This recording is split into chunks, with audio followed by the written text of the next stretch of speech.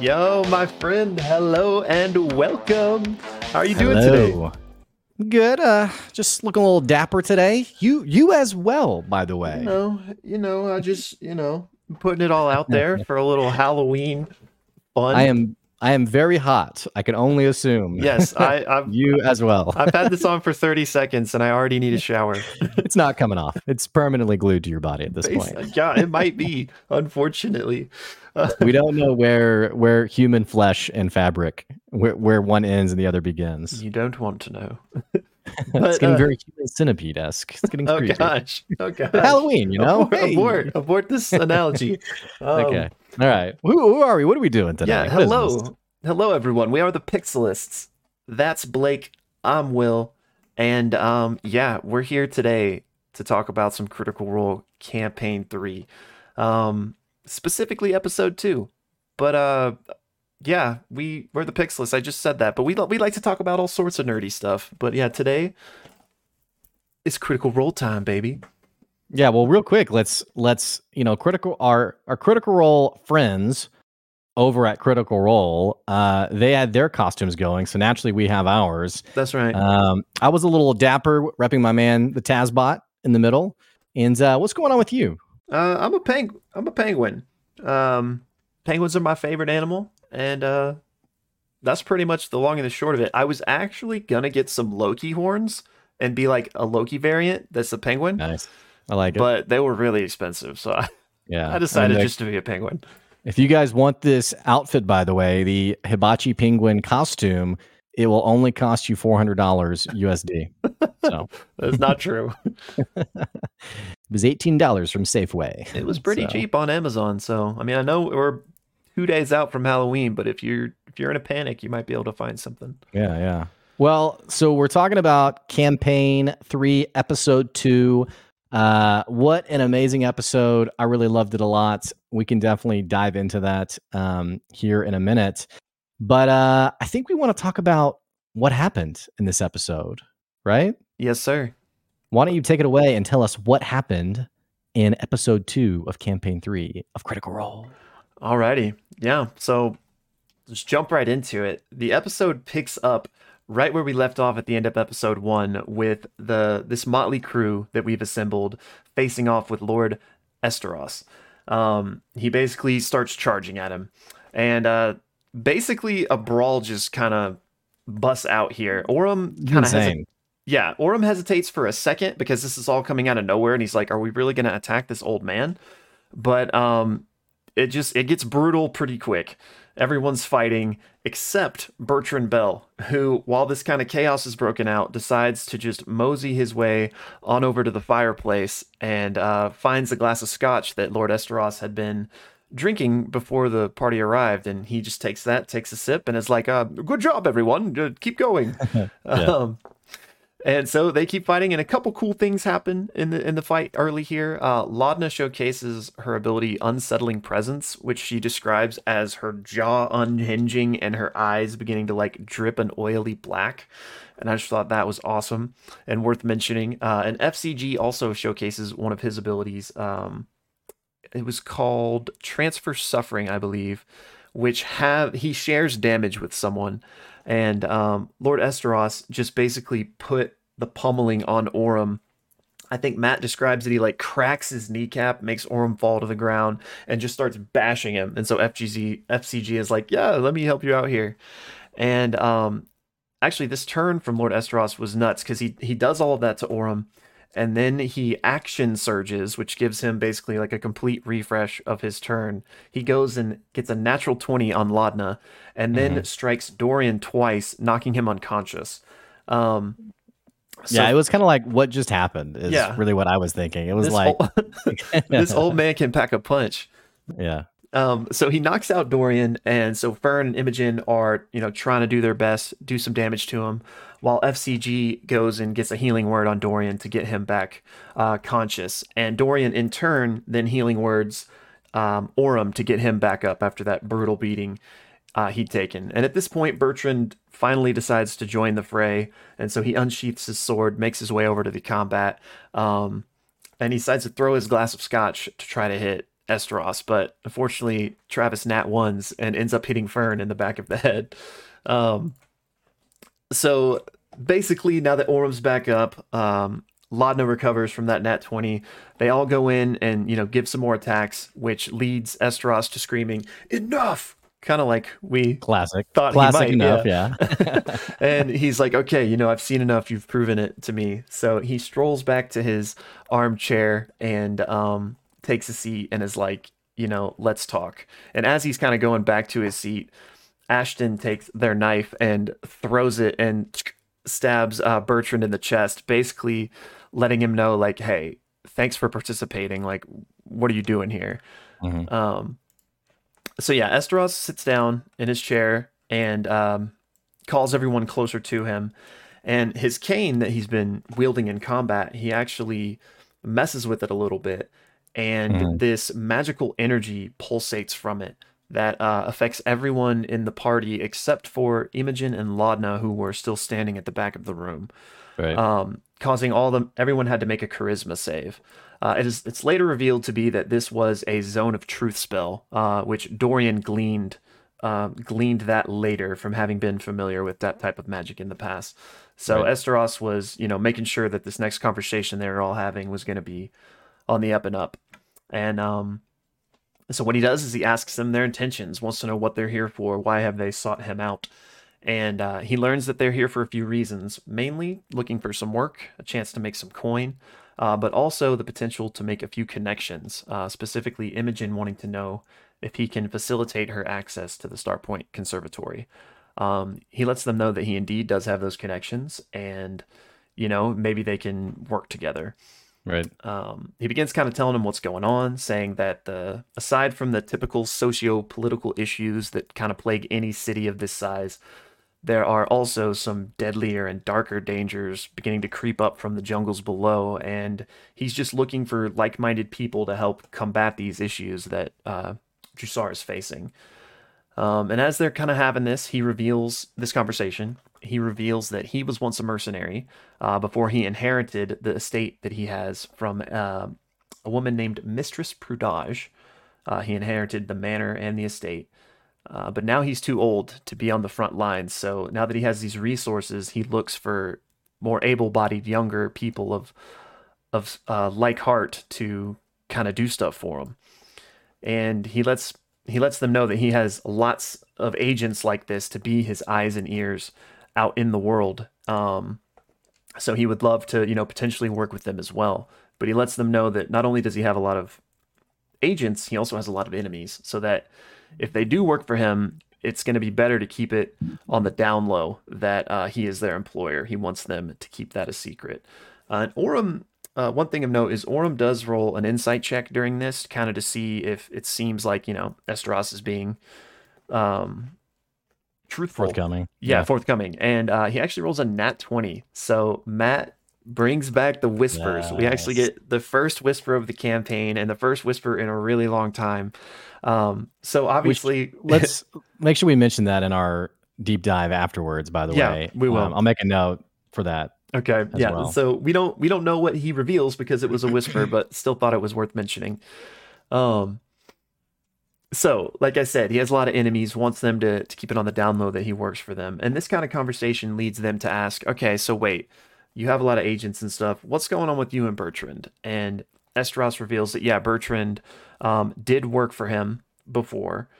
And he tells them that in the previous mission, Bertrand actually abandoned the mission, abandoned his troops, and was referred to as like a tragedy and unfortunate.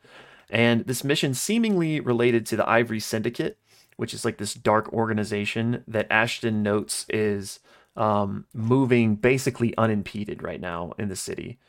And while they're talking about all these past missions, Ashton does ask, hey, were you the one that sent FCG and all his friends to that silver mine that got attacked, which we know of from FCG's backstory? And both FCG and Esteros say that no, that was not him. So basically, after this long conversation, he then makes them an offer saying that, hey, if you do this for me, it's kind of like a trial. Let's see if we can trust each other, see if we're on the same page. Then then maybe I'll have some work for you, and maybe we can, become associates. He lets them know that he'll pay them a stipend at the beginning, and if they were to complete it, there will be more money. But again, he reminds them, you cannot tell anyone that you're working for me. Most of the crew seems okay with this arrangement. Dorian is a little hesitant because he's worried about this Ivory Syndicate and wondering kind of what that is. And it is revealed that they got the name because they originally started in the ivory trade, but now they've moved on to many, many other things. The name just stuck. So while they're talking, Esteros is like, you can have some time to think this over if you need it. And they take him up on that and decide to kind of leave, talk this over, and figure out where they want to go from here. So they leave his estate and make their way to the Weary Way Tavern, which is in the nearby Lantern Spire. To get there, they take this bridge known as the Fate Walk, which is this bridge hundreds of feet long that is the only rigid bridge in all of Drusar. It's the only like tactile, sturdy bridge in the whole city. And I just thought it was really cool world building. And Matt also mentions that they passed this thing called the Prakash Pyre, which is this torch that lights up the whole city at night. But it's currently extinguished because we find ourselves in the morning. So anyway, they make their way to this tavern and, order their breakfast and drinks and get to talking. They originally start by chastising Bell for not warning them about, the fight that was about to come and take place. And basically they're all just kind of mad at him for just not being forthcoming with them. And he's like, hey, all's well that ends well. Everyone's fine, and we now have what we wanted. We have a job to make some coin. You have these connections that you've been looking for. And he kind of, gets them off of his back. And so basically they all just start talking to each other, seeing if this is something they want to take on together, if it makes sense. And Imogen and Laudna are asked why they actually want these connections that they are searching for, why they want access to the conservatory. And FCG asks is it about like finding answers to your dark sordid past? And Laudna says, yes, it's exactly that. And it just gets kind of dropped. So they move on from them and they begin kind of questioning what Orum's doing here. And he says that, he's looking for a fresh start. They said, oh, are you running from someone? And he says, no, I'm actually looking for someone. Right. They ask who, but he says, I'm not ready to say that yet. Once we complete this job, ask me again. And once they can see if they can really trust each other. Also in this time, Dorian thanks FCG for healing him during their fight. And they begin asking about like his abilities. How does he heal? Is it magic? Is it from a divine god that he worships? And he says that he doesn't know. It's just something he does. And people begin to talk about, we've never met anyone like you. And he says, yeah, I'm one of a kind. I have lots of brothers and sisters, all built for different sizes and different purposes. But I'm a bit more capable, a bit more tricked out than all of my brothers and sisters. And during this conversation, Laudna just brings up the dead rat that hangs on her belt and reveals that his name is Pate de Rollo. And that he was named after the royal family of Whitestone, where Laudna is from. So then everyone's like, what? Like, tell us about your history there. And she reveals that she was born and raised there when the de Rollos used to rule, but then there was a violent coup and they all died. And Orum pipes up and is like, actually, they're not dead. They came back. And Laudna didn't know this because she said she left Whitestone and never looked back. She became this like deep, deep recluse. Which brings us back to her dead rat. She says that Pate was her only company in this extreme isolation. It was just him and the voice in my head. Which you gotta mention the amazing Cockney accent. Yes, as she puppeteers Pate. Yes, Pate is incredible. Highlighted the episode. It was. I hope that voice stays for the whole campaign. But so as they're talking about all of this Whitestone de Rollo history, Bertrand Bell pipes up and is like, yo, yes, you've never heard of the de Rollos or Vox Machina. And he claims to be a part of Vox Machina, that he had helped them in their heyday, and begins showing off this like lapel pin with their symbol that he's wearing.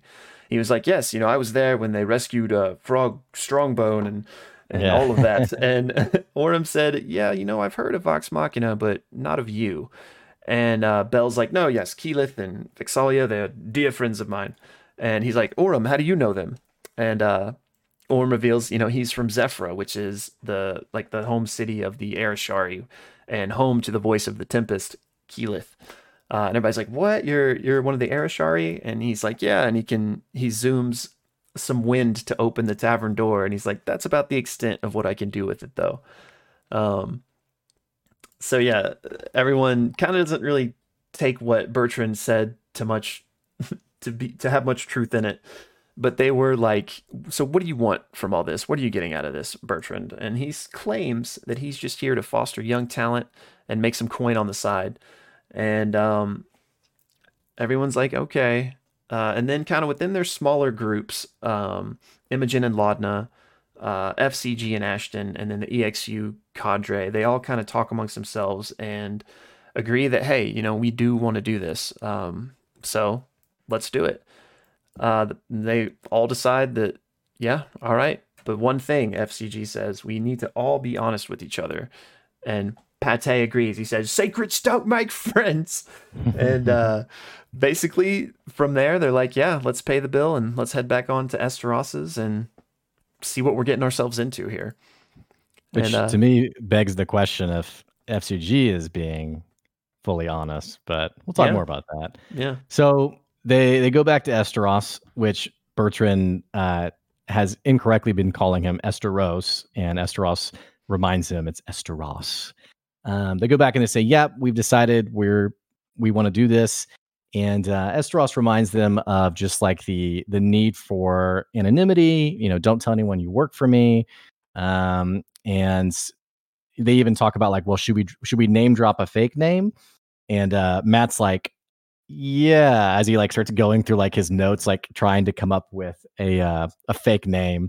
And then Ashton jumps in and says, we're this area we work in, it's not uncommon for someone just to say my employer, and it, to not be really anything that someone would pry on. So we don't need an actual alias or anything like that. So they also talk about maybe getting like a contract at Dorian's suggestion that if they do this mission, Imogen will contractually be helped to get into the Starpoint Conservatory. And Esteros basically says, well, this one's kind of a tryout. And if this goes well, then it'll lead to a bigger job, a more important job, and we can absolutely get like a formal contract written up at that point. So they agree to do it. Like you mentioned earlier, he offers an advance in the form of 50 gold each up front. He offers an additional 150 gold each. Well, actually, let me tell you what the mission is, so this actually makes sense. He mentions that over at Dial Hall in the Lantern Spire is a warehouse of his, and someone basically has been breaking in and stealing some of his products, some of his supplies, and he wants to know who it is. So he offers the 50 gold up front to take on this mission, an additional 150 gold to identify the person and come to basically a terms that solves the problem, and then an additional 350 gold if the perpetrator specifically is dealt with permanently, whatever that looks like. So quite a bit of gold to be made by each person individually, especially early on in the campaign. Yeah. They all agree. He reminds them, now, again, don't let anyone know you work for me. Dorian is observing the walking stick. And like you mentioned earlier, he remembers this time as a child where he had done something wrong and someone had cast a spell to sort of force him to tell the truth, and realizes it's the same kind of, it's emanating that same energy. And then Fern, Orym, and someone else notices shiny things all around the room, and they realize it's weapons that are literally hidden all over the room. Yeah. Fern specifically notices a shiny object between two books, and it is a stiletto. And in natural Fern chaotic order, she says, I want to try to steal it. Like immediately, I've taken on this mission, and so she tries to steal it. She rolls a 4 on the sleight of hand check. So Esteros sees this happen, and then she basically lies and says like, oh, I was just like, I knocked it over, I'm so clumsy. So she has to roll a deception check, rolls a 5, so she's back to back, whiffing on the rolls. And then she's like, I mean, we really might need this for the mission. That's why I was grabbing it. And so Matt, third time's a charm, is like, all right, roll a persuasion check. And she rolls a natural 1. And so Esteros is like, just put it back. It was such a great moment. Quietly puts it back, and they make their way. Fresh cut grass, by the way, is like, what am I going to do with this gold? I don't need it. I'm just going to eat it. And so gives his money to Ashton, his 50 gold advance. And Ashton, by the way, mentions just offhand that he has 4 different kinds of rages. Yeah. An interesting homebrew detail about his character that we'll have to figure more out about. And having said all that, they make their way off to Dial Hall, to the warehouse. And once they get there, they once again they pass by the Fate Walk Bridge, or go over, excuse me. And once they get to the warehouse, they decide that some of them will sort of case the joint, like go out back and see what's going on in the back alley of it. Some of them will go inside and take a closer look. And a couple of them will just be lookouts. So Bertrand and Fern decide to be the lookouts. And so they're kind of just looking casual. Bertrand actually is like, is my carriage almost here? And Fern's like, oh, are you waiting for someone? And he's like, I'm just pretending. And she's like, oh, right. Ashton, Dorian, and Laudna decide to case the place out back. And Orym, Fresh Cut Grass, and Imogen. Did I forget anyone? They're the 3 who go in and basically inspect the joint. Mm-hmm. So, by the way, while this is kind of all happening, I'm not sure really exactly when it happens, but Fern also is attempting to effectively pickpocket a random passerby and gets like 3 copper or something. And Ashton really scolds her and is like, that person needs that money. Like, you can't take that from them. Oh, yeah. Which is a really cool character moment for Ashton, who seems like this grimy, thief-esque, no rules kind of person, but clearly has this sort of moral code that makes him a character I really like. Yeah, you don't take copper, is what he said. Yeah. So anyway, the 3 people going inside, they go in and they basically announce that they are there as a go-between for their boss, Madame Shadana, I think. Yeah, something like that.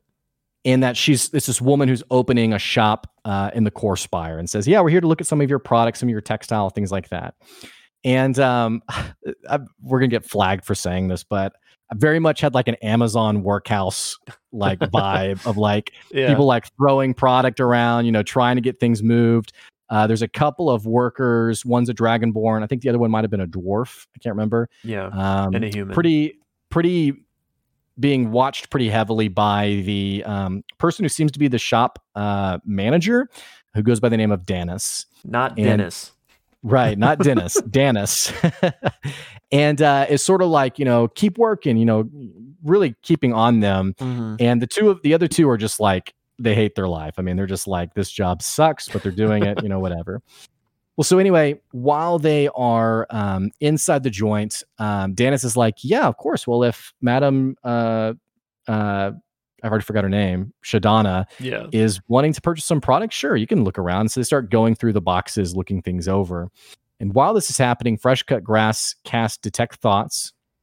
And Imogen uses her feat, which we're not quite sure what this homebrew feat is, but once again, lets her also detect thoughts. And she's also doing telepathy to Orym and Fresh Cut Grass, who are kind of like, whoa, like this is crazy. Speak to my mind? Yeah. But so they're doing detect thoughts on the workers as they're looking around. The 2 lowly workers are kind of like, what am I going to eat later? Like a nice sandwich is kind of all they're thinking about. Yeah. Danis, however, is fairly apprehensive, and we'll talk more about that here in a second. The party splits up. Each worker's kind of helping them look around, and Orym actually finds one crate that has signs of being broken into. It has splintered wood on the corner of it, and there is a dusty residue, sort of a crystal residue, around the crate as well. Opens it up. Surprisingly, not very much has been stolen. It actually looks like someone was looking for something very particular. And it seems like in the middle, there is a gap in this open crate, which is full of like textiles and linens. it seems like there's a gap where maybe something had been and was taken out. Fresh cut grass at a separate box sees something similar and does I can't remember if it was an Arcana check or a history check, but basically Matt reveals that this is broomstone, which is an extremely rare substance. It was used back in the Age of Arcana to sort of power the flying cities, and nowadays is used by the airships. It's what powers the airships to allow them to actually fly. Right. Mentions that it's not really mined anywhere, but it's actually the total amount is controlled by larger, I kind of thought of it as like mafia-esque groups. But people absolutely control the majority of it, and it's kind of out of place being found here. Back out in the back of the behind the shop, Ashton is looking at a back door that's been effectively sealed shut. It's been barred, pretty much locked down, almost as if this was a door used a long time ago, but has been permanently shut for whatever reason. And then Dorian and Laudna decide to fly up they use Dorian's winged boots to fly up on top of the warehouse. And it's covered by like bird poop and Simurgh poop. And Simurgh was the hawk-like animal with like the wolf dog head that the guards seem to ride around the city. And they do find a what seems to be a sack that has some coin in it. And they're kind of like, what's a coin purse doing up here? But otherwise, they don't see any kind of entryway. They don't see any kind of, what's it called? Like the ceiling. Like a skylight? Yeah, they don't see a skylight, anything like that. It seems like it's pretty much not really much of that interest up there. Mm-hmm. And then meanwhile, Fern and Bertrand, Fern's getting really bored. And she's like, I think I'm going to go inside. And Bertrand, before that, was kind of like, yeah, you want to go inside? Haha. And she's like, yeah, I think I will. And he's like, wait, what? She goes in and is like, hello, I'm here to buy some of your textiles. And Dennis is like, I don't know what's going on right now, but this really isn't like a open shop for people to come in. And either it's Fresh Cut Grass or Imogen who peers deeper into her mind, and they sense that she's thinking, just get them out now, get them out. Yeah. Extremely nervous about people being here. So they're sort of brisked out of the store. They decide to sort of do a stakeout and break in after the shop's closed. So one by one, they watch as the employees leave. And then Dennis leaves very abruptly, is looking around very suspiciously, locks the door quickly. And as she's locking the door, Dorian has actually cast invisibility on Orym, who has snuck in through the door as one of the employees are leaving, and he's just waiting inside. Now, part of this plan was that Imogen would do telepathy with Orym, but it only works on someone she can see. And so Orym, because he's invisible, she can't cast it on him. Yeah. And so Dennis closes the door, locks it, and Orym finds himself totally isolated in this warehouse, which, by the way, all the lights have been put out because the shop is closed.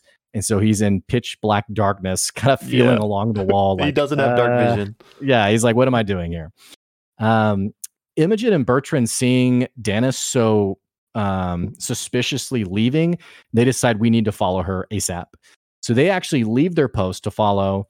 And then Fern decides to try to communicate with Orym. So she goes out back and begins banging on that sealed door from before, which causes Orym to sort of panic of like, what is that noise? He pulls out his sword. It's like, what is going on? Yeah, it's like, and that is what happened on episode 2 of Critical Role. Left us on kind of a cliffhanger. So it did.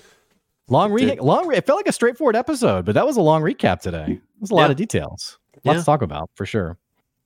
Well done, my friend. Those of you who've been watching, by the way, this recap gets cut out and put onto a separate chunk. So if you're watching the recap, click below to get the full episode. And those of you who are here with us on the full episode, now we talk about my favorite part, our thoughts, theories, and ideas for this episode, which, by the way, if you have your own thoughts, definitely leave them in the comments below. We want to read about it, hear about it. Will, first impressions. I'm really hot, by the way. Me too. Me too. It's the price we pay for the Pixelus. First impressions, though. First impressions, I really enjoyed the episode. Especially I loved that at the end there, it did kind of get spooky vibes. At least that's how Liam was playing it as Orem, you know? And I thought that was so fitting for like, it's Halloween, and I thought that was fun. And also the where Laudna started messaging him and the whole Yeah, table started like like whispering. Yeah, yeah, doing the whole thing. so good. That I think that was my favorite part, and I don't, it might get like maybe sometimes a little of something is the best way, but a part of me was like, man, if they do that for the whole campaign, that would be amazing. Yeah, it was great. I think my high point would be Pate de Rolo. Okay, yeah, that's Absolute. We've been talking. You've been seeing some of the chatter on the internets as people have been talking about who's the best character. Now we finally know it's Pate de Rolo, our esteemed rat colleague, friend of Laudna, and peppery personality. Definite my favorite right there. yeah. Okay, that whole info dump was great. Like I just had a huge smile on my face the whole time. Maybe we start there as we get diving in, because unless you want to jump around a little bit more, but No, yeah, we can start there. That works for me. Yeah, I was totally in the dark watching that, by the way. Having not seen campaign 1, I text for our listeners, I texted you and said, "Is this a campaign 1 thing?" And you were like, "Yeah." What's going on in this scene from a Critical Role expert's point of view? Is there a way to clarify without giving away too much? I think so. I can just kind of stay in the same bounds that they did. So obviously, like if this is your warning, I guess. Again, I'm not going to spoil anything that wasn't already outright spoiled or at least implied. But if you're like in the middle of campaign 1 and you just don't want any of it and you just kind of I guess back out for the next 30 seconds or 40. But yeah, big info dump. We knew from episode 1 that Laudna was from Whitestone, which I think I mentioned in our last episode that was a pretty big place from campaign 1. It is the home of the Derolos, which she spoke of, and a lot of them spoke of in this episode. Basically, what happened here is the Whitestone was ran by the Derolos, and in part of campaign 1 was that there was a violent coup of this family that took over Whitestone from them, a violent overthrowing. And we find out that that's kind of seemingly that's when Laudna got out, because Orem was the one that had to tell her that, oh no, a Derolo came back. Like Whitestone is once again, a Derolo's there. So she didn't know that, which also goes to show how reclusive she really has been, because that is like huge news. Like most people know these things. But yeah, so this is common information, is what you're saying. Yeah. Okay, interesting. So yeah, but so the Derolos were from campaign 1, ruled Whitestone, were overthrown, but then eventually their family did come back to Whitestone and regain it. And Orem said something like brought long lost son brought his sister back or something. Was that like a necromancy thing, or like also there was a sister? Also there was a sister. Oh, okay. I gotcha. Cool. Okay. And again, cool. There is a lot of stuff to unpack there, but I don't want to dive into more stuff than they've revealed. But there's a lot of campaign 1 stuff there. Sounds like we just need to do our campaign 1 watch through. Yeah, exactly. But yeah, that was just super cool, especially because that conversation led to Bertrand, bringing up Vox Machina by name, which Vox Machina is that was the party of players from the first campaign. They were referred to as Vox Machina. So that was just awesome. And, Orem kind of has a pretty direct connection to that via, he's an Arashari, which is who Keyleth is, which she was a member of Vox Machina. So yeah, I mean, that whole sequence was really cool. Put a big smile on my face. It's just interesting to hear it kind of referenced and be a part of the world. Because in campaign 2, the moments like that never really happened. So it was interesting to kind of get that touched on, which this is kind of a good segue for something I wanted to say. It's not really related to that, but just on the notes of campaigns as a whole, this one has felt like I love campaign 1 and 2. But the energy and just like the cast, they all seem on their A game. They all seem so comfortable. Like I feel like there's just and maybe it's because the pandemic and now we're all coming back. There's lots of factors, right? But there's like a noticeable like joy and Yeah. like Energy. yeah, like energy. That's a good way to put it. Because again, I'm not putting down campaign 2 or whatever, but as someone who's watched all of it, I noticed like it felt like there was Hmm. so much more kind of like everyone feels way more comfortable, and it makes sense. Now this is their third time doing it. They're that much more experienced. Um, yeah, I don't know. I noticed it, and Yeah, I'm excited about it. that's an interesting observation. Having only seen, maybe 10 or 12 episodes from campaign 2 and then maybe 20 from campaign 1, um, I it the differences aren't as obviously obvious to me since I haven't seen that much of Critical Role. That energy is definitely tangible though, and Hmm. it's fun. It's fun to Yeah. watch because you're watching people have a genuine good time as they play D&D. And for me, that's what D&D is all about. Is like whenever I explain it to someone who has never played before, I'm like, imagine having this really awesome collaborative story over the next few hours where everyone's sort of vibing off each other. And that's really what you're seeing happen week to week so far. I really loved last night's episode. And it's especially fun, like when Laudna does her Pate de Rolo accent and you see Yeah. everyone else's face light up, like seeing that kind of like genuine, I can't think of the phrasing for it, but just like, it's like an admiration or like a fellow, like, hey, great job. Like Yeah. that's really enjoyable to see too. Yeah. 100% agreed. And that exact like energy chemistry is what I'm talking about. Like and again, campaign 2 had that too. It's just, I don't know, it feels there in force from the beginning.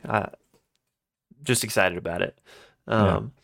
But yeah, so back to the whole Pate de Rolo thing. Yeah, managing to skirt around too much without, spoiling stuff for people that don't want it spoiled. Hit me up on Twitter if you want to talk more specifically about it.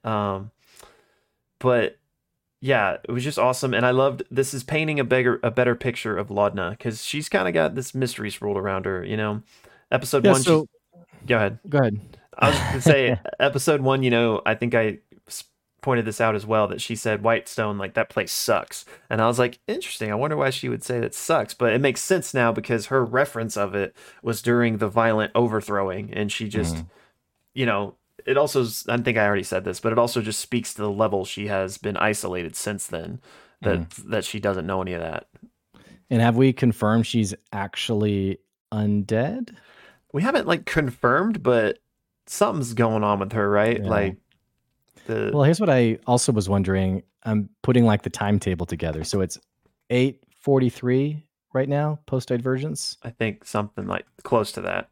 Yeah, yeah, yeah. Well, wasn't Vox Machina like 40 years earlier or something to that effect? Around, yeah, around. I'm not looking at it, but yeah, it was like 30-ish, 40-ish, something like that. Well, so I'm trying to age her basically. Like, okay, how Mhm. because I envisioned her and Imogen as sort of like these basically younger characters. Mhm. And I almost actually, before it was revealed that they had met up at some point, I actually wondered if they were like sisters or something Yeah. like that. And so yeah, it would almost seem like Laudna's much older than Imogen, and True. actually maybe one of the older ones in the group. In terms of like, not older, because Fern's like 90 or something, or 110, or I don't know. Yeah. But But I know what you mean.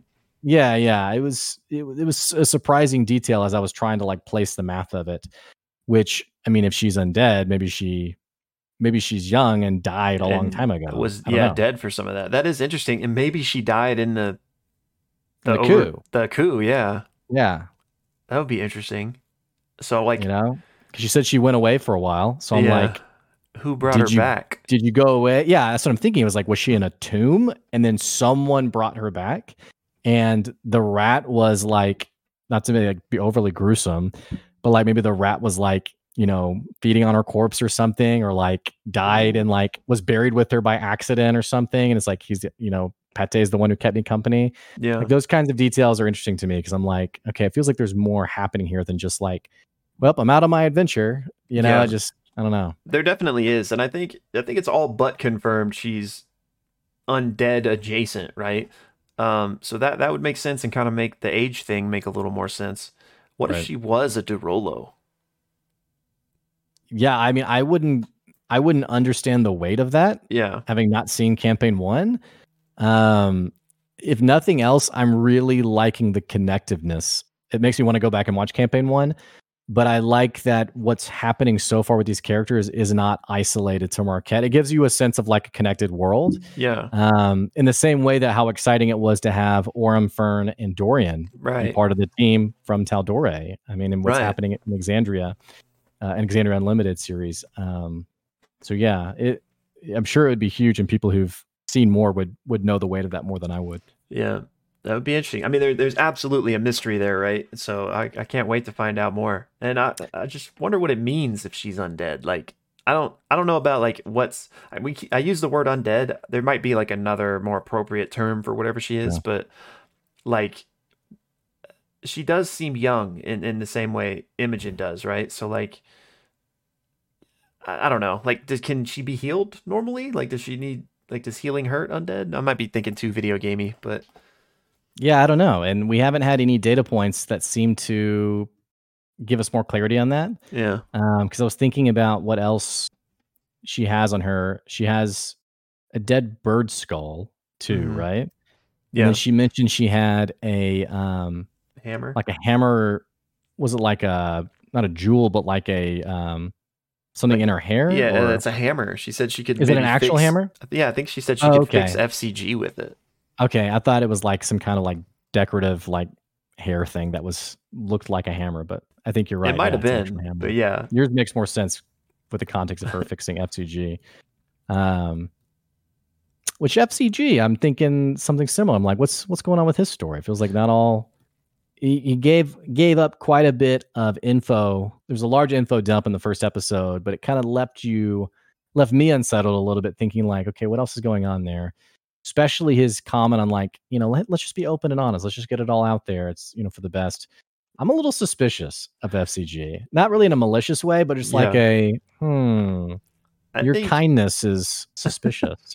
I think there's more to him, but I don't think he's like lying, or I don't think he's like, I think there's definitely a deeper story there, and maybe he didn't give us all the details on what happened when all his Right. brothers and sisters or whatever died. But like you're saying, I don't think it's malicious. I don't think it's sinister. I just think that, like, I think his earnestness and his Ted Lasso-ness is genuine. Let me put it that way. Sure. That's a great way to put it. But yeah, there's been a few interesting things with him. And actually, before we depart completely from Laudna, there's one other thing I wanted to say before I dive into FCG. The really interesting part to me was the fact that she said, when she was talking about like how she was so alone and that's why she created Pate to like keep her company, she said him and the voice in my head. Right. So Laudna has some sort of voice in her head. I took to mean her patron. Me too. So which possibly is what raised her right back from the dead, if she is dead. Oh, I just had a thought about. I don't think this would be it, but I'm thinking. Okay, so can I say this or? There's an entity from campaign spoiler? 1, or okay. Yeah. There's an entity from campaign 1 that was dark and shadowy. I'm just gonna say that. Okay. I wonder if he could be a patron and maybe brought her back. So for anyone that's seen campaign 1, hopefully you know who I'm talking about. Yeah. But I'll keep it vague. Blink twice if you know who we're talking about. But yeah, anyway, so I did want to just call attention to that. So yeah, I'm guessing it's her patron too, but depending on who that is, it'd be interesting what their role in this was, why bring her back. But FCG, a few times this episode, it was called out like how unique he is. Like at the table, I think I was talking about this part in the recap. They're like, we've never seen anyone like you, and he's like, yeah, I'm unique, and he explicitly mentions that like he is even more capable than Dancer's other associates. His brothers and sisters. So why is he special? And then a part in the warehouse when they were investigating, he speaks for the first time, and all the workers in the warehouse are like, what? It can speak? So like, I guess most automatons can't speak. Yeah. Or I think there was some comment in the first episode where like it was expected to. Fresh Cut Grass was sort of compared to like the robotic golems that open and shut the entryway onto the gondola. And so my impression is that maybe there's few like recorded phrases. And so hearing like a talking, Mm, self independent automatron was totally mind blowing for sure. yeah. So, I mean, clearly he's special. And I think that just ties into kind of what we were saying that, like, there's obviously more going on there. And Sure. I don't know. I just wonder what it is. Like, maybe, I don't know. A dancer maybe made these for some purpose that I don't know. I don't know. I'm completely shooting in the dark, but I feel like there's some like grander scheme to him and his brothers and sisters, I think, and maybe that's even why they were killed, and maybe it wasn't because of this mine Yeah. That clearing. whole story is very suspect of like Yeah. basically I was sleeping and then I woke up, everyone was dead. Like there's definitely more there for sure. Yeah. So which, Ashton seems pretty keen on protecting him almost, which Yeah. Ashton I've really enjoyed. It has definitely the sort of this Robin Hood esque Yeah. is this type of character. Mentions I'm really interested to hear more about his four different kinds of rages. Yeah, me And we too. also had the gravity, whatever effect he had. And then I think what was the chaos burst. Mm-hmm. We've heard a lot of terminology for his characters, so it'd be really interesting to get at what point do we get it all cut and dry, put out there, so we know exactly what is how he's designed this homebrew character. Yeah, I can't wait to see what him and Matt come up with. And I mean, I have to assume that I don't know if it'll be a year from now or a week from now that it eventually will get like added to like the DM guild or like whatever, like so other people could play this subclass if they want. Same with FCG since he is a custom built too.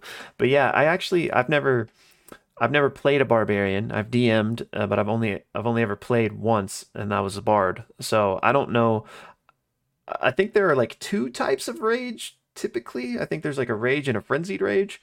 Um, but so four types. I'm assuming those were just completely custom built. But maybe there are like naturally four types of rage in D&D. I'm actually not sure. I don't know. My players in my campaign are level 2, so they just have rage. Yeah, well, at Good least old fashioned rage. from uh from my experience with the first two campaigns, there were a couple barbarians. I don't think I ever heard anything besides frenzied rage and rage. So, yeah, I can't wait to see what that is. And when even in that first combat, when he used the one rage he did, he said it was his fun rage. So I wonder what that means. Maybe Yeah, he has like right. different like tied to different emotions that he can use. Like this one though, they're just kind of having fun beating up this old man. It's Mhm, my fun one. Maybe if like he actually is legitimately angry is like a true rage or something. I don't know. mhm. Yeah, and jumping to another character, Orem, hearing him, we know from Xander Unlimited, we were suspicious that he had maybe even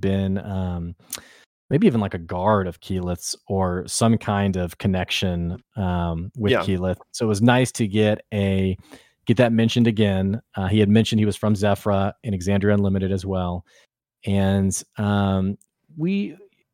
Again, we're going to put out a video that like pulls some of these details for people who didn't watch EXU, but there was the moment in Byrodin where he's training in front of the statue and is thinking about um, is if he's going to press on. Mm-hmm. And he says effectively, for them, I will, referring to the party. And then he says, for him, I will. Mm-hmm. And so I'm starting to also piece this together with sort of his familiarity with Vox Machina and wondering, is he referring to someone on Vox Machina? Is he referring to a character from a previous campaign? Excited to see where his character goes because we're getting these little breadcrumbs that makes his character pretty interesting. Yeah, I can't remember if this was explicitly stated and that's why I feel this way, or maybe it's just I don't know. But for me, I think there were a couple references in EXU to Orem saying a him without any Mhm. more, detail. Um, but I think it might be his partner or his husband. Yeah, like a lover or Mhm. something. And even made us, we even talked about like, is this someone who's died or like someone who, there's a rift and he had to leave? Like we weren't really clear on it. Yeah, So for my money, I feel like it was is they've passed um passed away. because he's looking for a fresh start, and there's a few other kind of like subtle clues that I think that maybe that person is gone, and now this is why he is kind of Mm. out looking for a new purpose, a new, because it is. I go ahead. I was just gonna say it is interesting that like why did he leave Zephyra? Hmm. I mean, I guess they are currently on a mission for the Voice of the Tempest. I think that's what was mentioned at the very beginning of episode 1, campaign 3. Right. But so maybe he still does like live in Zephyr. He's just on missions. But the fact that he said he wanted a new start, and that seemed to be genuine. Like, why does he want to leave? What's happening with him? Right. What were Trying to you think of gonna any say? other. Oh, I was just gonna the whole fresh start thing. I was going to say they've still been pretty tight-lipped about their mission, which again, without getting too much into EXU, part of what they had gotten involved with were implications of something very large coming, something that could be happening that might be dangerous to Exandria as a whole. Mm-hmm. And it seems like Keyleth has sent them on this mission to find someone that's related to this. And it's interesting that they're still keeping it pretty Close to the close to the chest. chest. Yeah. Yeah. Mm. Yeah, I can't wait to see what's going on there, and that might even, I mean, not to segue us here, but to see what happens with Robbie. I think I forgot what it was that got put out, but something got put out this week that I think made people lean toward, oh, he's a guest and not a permanent. I can't remember to reference what that was, but something did come out. So for my money, I think that he probably is a guest. Which is, I mean, is fine. I would love Robbie to stay, but Yeah, he's um, done great. I just wonder how that's gonna, with presumably Fern and Orem staying, and those actually, those are Liam and Ashley's characters for this campaign. I wonder what's going to be the crossroads there that makes Dorian leave and makes the EXU crew decide to permanently like continue with this band of adventurers when they have a mission already. So maybe their mission becomes everyone's mission. I mean, I just can't see them abandoning what they're working on from EXU. So I'm just wondering Yeah, I mean how do we reconcile all those things? the weightiness, the stakes from EXU seem so defining to the world of Exandria in general. It Mm-hmm. would be hard for me to imagine that they would just shelf it Yeah. and would just table it. So who knows? Yeah. I don't know. Maybe something else we could talk about would be speaking of characters and like what each person's character is. Mm-hmm. We've talked a little bit about Travis Willingham potentially maybe playing long term a different character than Bertrand Bell, which I love how Bertrand Bell like looks for every opportunity to basically BS about how important he is, all the things, the people he knows. It is interesting though. He does seem to have I think he mentions last episode that he's been in town for a few months, or maybe I'm misremembering entirely. But he seems to know quite a bit of what's happening. Yeah. Obviously, he's worked for Esteros for a while. Something I forgot to mention in the recap, Fern is asking about the Ivory Syndicate and says basically like, do you see them anywhere or something like that? Or maybe they're talking about it actually when they're about to set up for the stakeout and like, what should we be looking for? Yeah. And Bertrand mentions that, I think it's Bertrand who mentions it, that, or maybe it was Ashton. I can't remember now that I think about it, that the Ivory Syndicate has no logo, no iconography associated with them, no like team colors. They literally, part of their MO is blending in as much as possible, and so you never know who they may be. But there was the comment made that the Chandri Quorum, which is sort of like the established like authority. Yeah, right.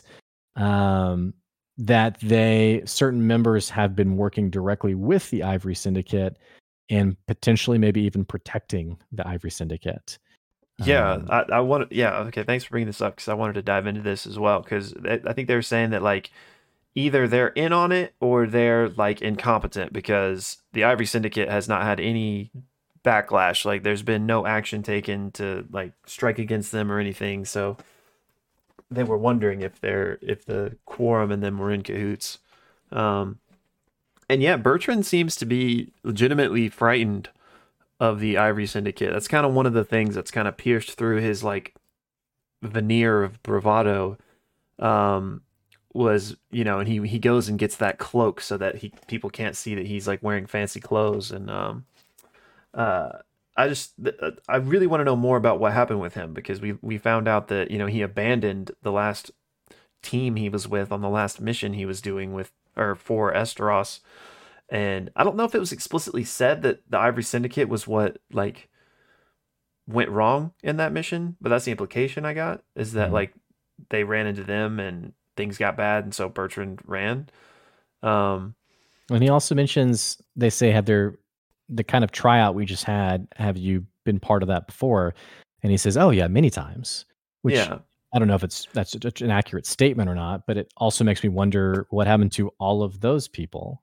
Yeah. And so like what was his previous mission? I mean, it's seemingly Lord Esteros is at like one of the forces trying to battle against the Ivory Syndicate. I mean, maybe there's some sort of like double cross, or like maybe he's part of the Ivory Syndicate for all we know. But it seems like that if indeed the mission Bertram was on that he abandoned was against them, that Esteros would be against them. So I don't know. It just seemed like he was legitimately scared of that. And I don't know. It makes me want to know more about this mystery here. Like what was the mission he was on previously, and what does the Ivory Syndicate want? Do we think they're even connected to this current mystery that the party is investigating about these stolen goods, the stolen broomstone, apparently? Right. Yeah. So it's implied that it's not like random stuff being stolen, but that maybe someone is shipping broomstone, in disguise of these products, basically, and someone else is then breaking in and lifting it. Which the two things I wondered is Esteros shipping it and someone else is robbing from him, or is someone else basically using his warehouse to move product in so that someone else can? That's a good point. I was just wondering that. I guess he really kind of kept all the details close to the vest, because I was thinking, like, would he have told them if that's what was happening? But he maybe wouldn't have. Orym did have the natural 20, and I did want to come back to the Whisper. Have we ever found out after the fact what was whispered originally? Like, will we ever know? Yeah. I mean, not every time, because sometimes it's not even necessarily important or relevant. So it might, if what he had gleaned was some sort of like something to that effect, that like Esteros was being shady in that way, I feel like Orym would have brought it up to everybody afterward. So it's interesting that Liam didn't ever really like kind of say anything about that moment to the party, like in character. But so we may or we may not find out like what the context of that was. I think if it's like relevant in that way, that it probably will come up. But it just depends. But that's really interesting that, maybe he's got this side hustle going on and somebody's stealing from him and he wants to know who it is. And it, not textiles, I mean, because of the illicit broomstone. I think that makes more sense, honestly. Than someone like using his warehouse without him knowing. Like he's gotten to that position he's at because he probably does stuff like that, Now, has broomstone come up in the previous campaigns? A little bit, yeah. Okay. It's basically, I mean, Matt, I think, pretty much covered it. It's like this magic resource that like helps things fly, to put it simply. Yeah, okay. Hence the name. Although I don't think it's spelled the same way as like a BRROM. BROOM. It's spelled differently. I don't remember how it's spelled, but yeah, okay. Fun fact. Interesting. Huh. Okay. But so then do you think Danis is Danis apprehensive because she doesn't want these effectively bystanders knowing about the broomstone? Like perhaps, she knows that Esteros wouldn't want anyone to know, or do you think this is like classic, lead employee is double crossing her boss? Yeah, I was trying to get a pulse on which way I was going with that because at first I just felt that she was acting normal, like trying to be helpful, and then it's like, who are these people? Like, what's going on here? And not necessarily like, oh, I'm gonna get caught. More of just a like, I might lose my job because I'm letting random people come look. But then at the very end, she was seeming kind of fishy. But I originally didn't think she was in on it, but now I'm not sure. Because I think she was totally like, it's totally um rational for her to be like feeling the way she did, even if she wasn't, Right. stealing stuff. Right. But doesn't she like go back explicitly to like look at the same ones they looked at the end or something? I think she does check around to see like what they had gotten into. Yeah. So I mean, I guess I'm not really answering your question, but what about you? Which way are you kind of It leaning on seems that? like I mean, I was kind of thinking it would be like your stereotypical like employee stealing from the boss, but then like her relative like calm nature of like these total randos like looking through the stuff being like, "Okay, yeah, sure." I was like, "Oh, Yeah. okay." But then at the end, I went back to it. I was like, "Okay, this is I mean, obviously it was suspicious enough for the party for Bertrand and Imogen to leave. As Orem, as Liam O'Brien was like, "Don't split the party." Okay, never Yeah. mind. Just so clearly important enough for them to follow her. So Yeah. True. I I could easily see that being a red herring, but I mean, it also might. mm, I mean, it's the cleanest answer, right? Because it seemed like all the other employees were kind of just, you know, dense and kind of thinking about other things. So if it wasn't her, it seems like it's somebody we haven't met yet, and not yeah, necessarily okay. one of them. Um, but that whole warehouse sequence was really interesting. Mainly because of everything we learned about Imogen in that moment, like these special abilities that she has. And it seems Um, like her mind reading is based on how many people are within like 30 feet of her or what have you. yeah, And seems like it's hard to she even gets he like it wasn't like a point of exhaustion, but he penalizes her for right, casting right. whatever it is around so many people. Right. He was saying that like you're gonna have disadvantage on this. I don't remember what the details were, right? But it's because, she's a too novice at what's going on here to really like be able to tune out and focus on what she's looking for. But yeah, so I don't know if that's a homebrew thing that he's made for her, or if that actually is a feat. So if somebody watching this knows, I'd love to hear about it in the comments. But It seems homebrew. I it mean, I felt think homebrew to me. yeah, I know Kalashtar from Eberron, I mean Novrin had Mind Link, That's right, which yeah.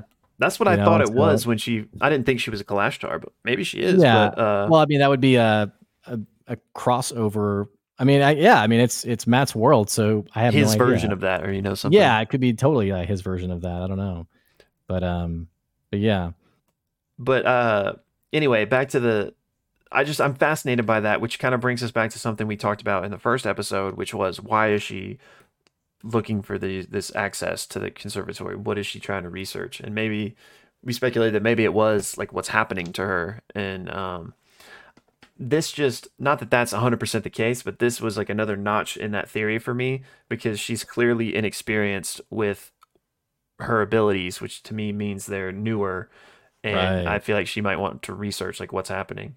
But super cool just as a mechanic and as an RP thing to play with that you can just hear everyone around you's thoughts. And I really like the amount of thought and detail that went into like the mechanics of that being that that can be a bad thing sometimes and you get a penalty because there's just too much information coming your Yeah, way. without it being like broken or Yeah. I can think about being like in a home D&D session. Like I detect, I know what they're thinking. Like Yeah. you know what I mean. Like okay, Ugh.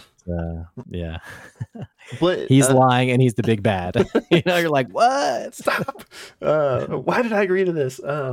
What if do you think that facet of her ability is the same thing she's using to telekinetically speak to people? No, it seems like she also has. I mean, yes, I do, but it seems like it's linked in some way to because Matt keeps specifically asking her, "Are you doing the feat or are you doing the spell slot?" Mm. So it seems like there is sort of this natural feat that she has, but then also has some either maybe it's referring to detect thoughts, the spell. I'm not quite sure, but has also a spell version, which it's interesting that you would double up.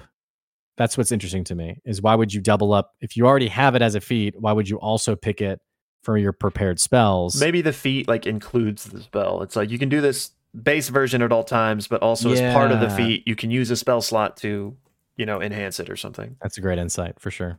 Yeah, okay. But I'm just curious as to how her communication aspects works because it's like kind of like message, but it's not message. We found that out. Nor is it sending. There may even be. I was actually going to ask you this: the Kalashtar trait that your character had. What was that? The same thing? As long as you could see somebody, you could. But she talks about like a 3-minute window. Do you remember enough to know if that was the same? No, I think it was you could communicate to anyone you could see within a large radius, large range, and they could choose to respond to you. Okay. And I think that's basically what it was. I can't remember honestly. Because it was interesting that she was able to like simultaneously like have multiple conversations with this at once, but there is the limit of have to see, and I don't remember where 3 minutes came into play, but I remember her talking about I can only do it for 3 minutes or something. Yeah, I do remember that, but I don't remember the context of it. That aspect makes it seem like it's not a 24/7 at will thing. It must be like not necessarily a cast, but like an action, I guess, to use it or something. Yeah, I'm not sure. Yeah, I'm not trying to get too in the weeds on this, but I was just it's like really... 1 hour later, like a whiteboard up. She messages the robot. Yeah. But I was just curious how it worked. It is interesting to me that Fresh Cut Grass, being a robot, has a sense of consciousness, like an internal voice to communicate with. And Fern even like counters his comment of like, I don't have a spirit or a soul or whatever, and basically says, well, maybe you do. Like, we're all made. And that's back in the first episode. But it was just an interesting detail that he has an inner voice that he actually hears Imogen speak to him and then speaks back. True. So I don't know. Yeah, it is interesting. I think that's just part of his deeper mystery, what he is. Maybe he is even like, he thinks he doesn't have a soul, but maybe he does. Maybe his soul is from a human that was put into a robot to continue or something. Okay. And speaking of all these messages spells, it's interesting that he too has one, but it is different, which makes it seems like it's a homebrew version of message because he uses it to try to speak to Orym in the final moments of the episode. But it's revealed that he can't like send a message. He tells Orym that you just feel like a sense, the emotion or whatever. Yeah. So I'm trying to wonder, like, that's cool, and I'm wondering what the applications of that is. Like, if you actually can't send a message, maybe just once you get to know Fresh Cut Grass well enough, there's some sort of language there that you can say a lot without just through feeling or something. Yeah, I'd think it as like, he can like send vibes to people, maybe even like a bardic inspiration type thing. But I don't know. Yeah. Yeah, that is interesting. I mean, I guess at the very least, you could be like, send the message of fear, and they would know, like, okay, go in, we got to help them, or, Yeah. There's definitely applications there. I'm like, release the character sheets. Like, we... Yes, please. Release them. We want to study them. Yes. So, any other details that you want to talk about? Let's see. Sorry, I'm looking through my notes here. Yeah, I'd look through mine too. You already mentioned it, but I feel like it's worth repeating just because I really enjoyed the moment as well with the like homeless drunk guy that passed out next to them, and Fern takes his money. I really loved that moment with Ashton's character. Saying we don't take copper. This classic for those of you that are new, this classic Critical Role that like there's a hour plus of them just sitting outside trying to figure out what to do this episode with the planning. That's you're in for more of that.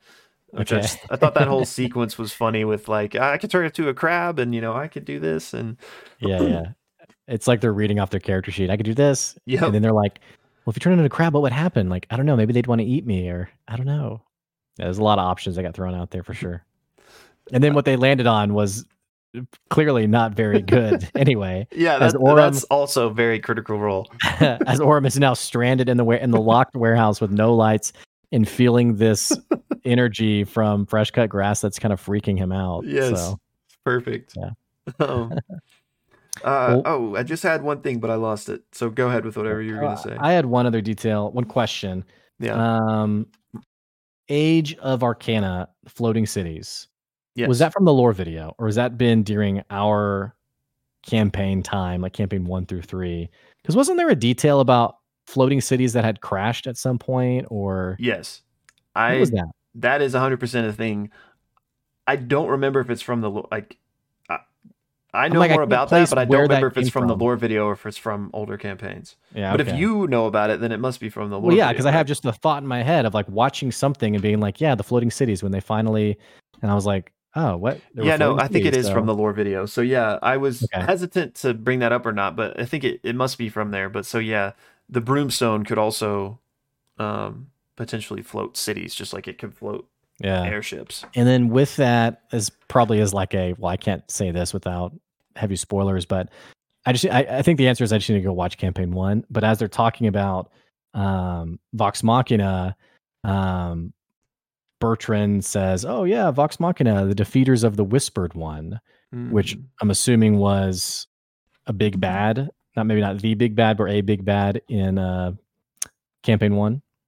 Probably. You'll never know. But yeah, I mean, you and anyone watching this that is enjoying this should absolutely watch campaign 1. It's definitely got me thinking about it. Which sure. I mentioned, I think in our first episode that it's going to be a shock to go from the production value that we have back to that, but it's like you can get over it, and it's good. It's worth it, and the heart's there, and that's what matters. They don't have the fancy set, but okay, the heart of it's there. All right, cool. Well, yeah, I feel like there's a million things to talk about this episode, and my notes are jumbled and jambled. So I know I'm missing probably awesome moments that I wanted to talk about, but I think we hit most of it. I think definitely you guys who are watching, if you had an awesome moment you loved, or you want to talk about one that we've already mentioned, just mention it in the comments below and we'll dive in and chat about it. Yeah. Great episode. Every week it's over, I'm just like, oh my gosh, is it Thursday yet? Just right? Like the rest of the cast. They're like, no, I want to keep playing. Yeah, and that was like, it's getting late, which then made me wonder, like, well, are you actually recording late at night, or is that just... Yeah, that's a good point. Pre-recorded, I don't know. But anyway, also don't forget, you can tweet at us at the Pixelis. Man, that just rolls so much better than the previous one. And also, by the way, heads up, we are transitioning. We're going to keep the show on YouTube. We're going to be transitioning the show also onto audio podcast formats, which you'll be able to find that podcast literally anywhere you listen to podcasts. And we'll be sure to let you know when that's official and out. But yeah, Will, any other comments you want to make? I just want to say to anyone listening to this, thanks. Like, Blake and I were blown away by the response to the most recent Critical Role videos we've been putting out. I mean, we've been doing this for like a couple months, but we're pretty new to this, and the reaction to this last one blew us away. We're super excited to have all you other critters coming along on this journey with us, and I just appreciate it. So thanks for hanging out with us. Yeah. Well, Will, we got to do our thumbnail. Oh yeah, I don't know what to do. You got to put your head up. Yeah, for sure. I feel like maybe we just give a nice little. Well, mine would be more formal. I don't know what yours would be. I'll just be a penguin, I guess. I mean, I think that's enough for the thumbnail. I'm gonna take my headset off, so I won't be able to hear you, but it'll look better. Sure. I'm gonna be more dapper, and I'll imitate Fern, Ashley Johnson doing her. They're like, "Why are you grabbing your boobs?" Did we just do it? Are we good? We got it. I'm sure I realized you couldn't hear me talking to you right there. I was like chatting, and I was like, he's not responding. Yeah, I was like, I saw your lips moving. I was like, All right. Well, I think that's all we got. Alrighty, y'all. Until next time. Until next Friday. See ya.